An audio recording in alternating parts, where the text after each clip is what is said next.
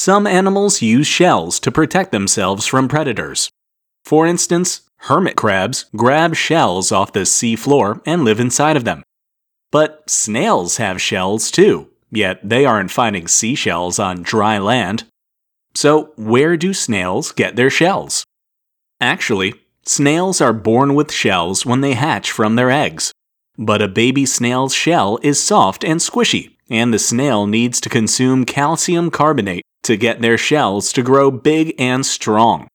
This begins with the baby snail eating its calcium-rich eggshell before it crawls off in search of other calcium-centric foods, like spinach, broccoli, and even limestone.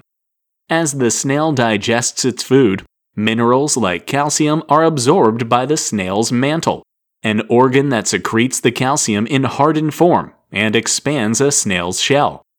A snail's shell grows along with the snail, as new layers of calcium carbonate are added slowly over time.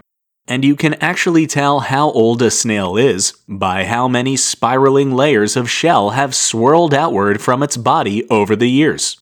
And while some people like to eat snails as a delicacy, their shells are a little too tough to digest.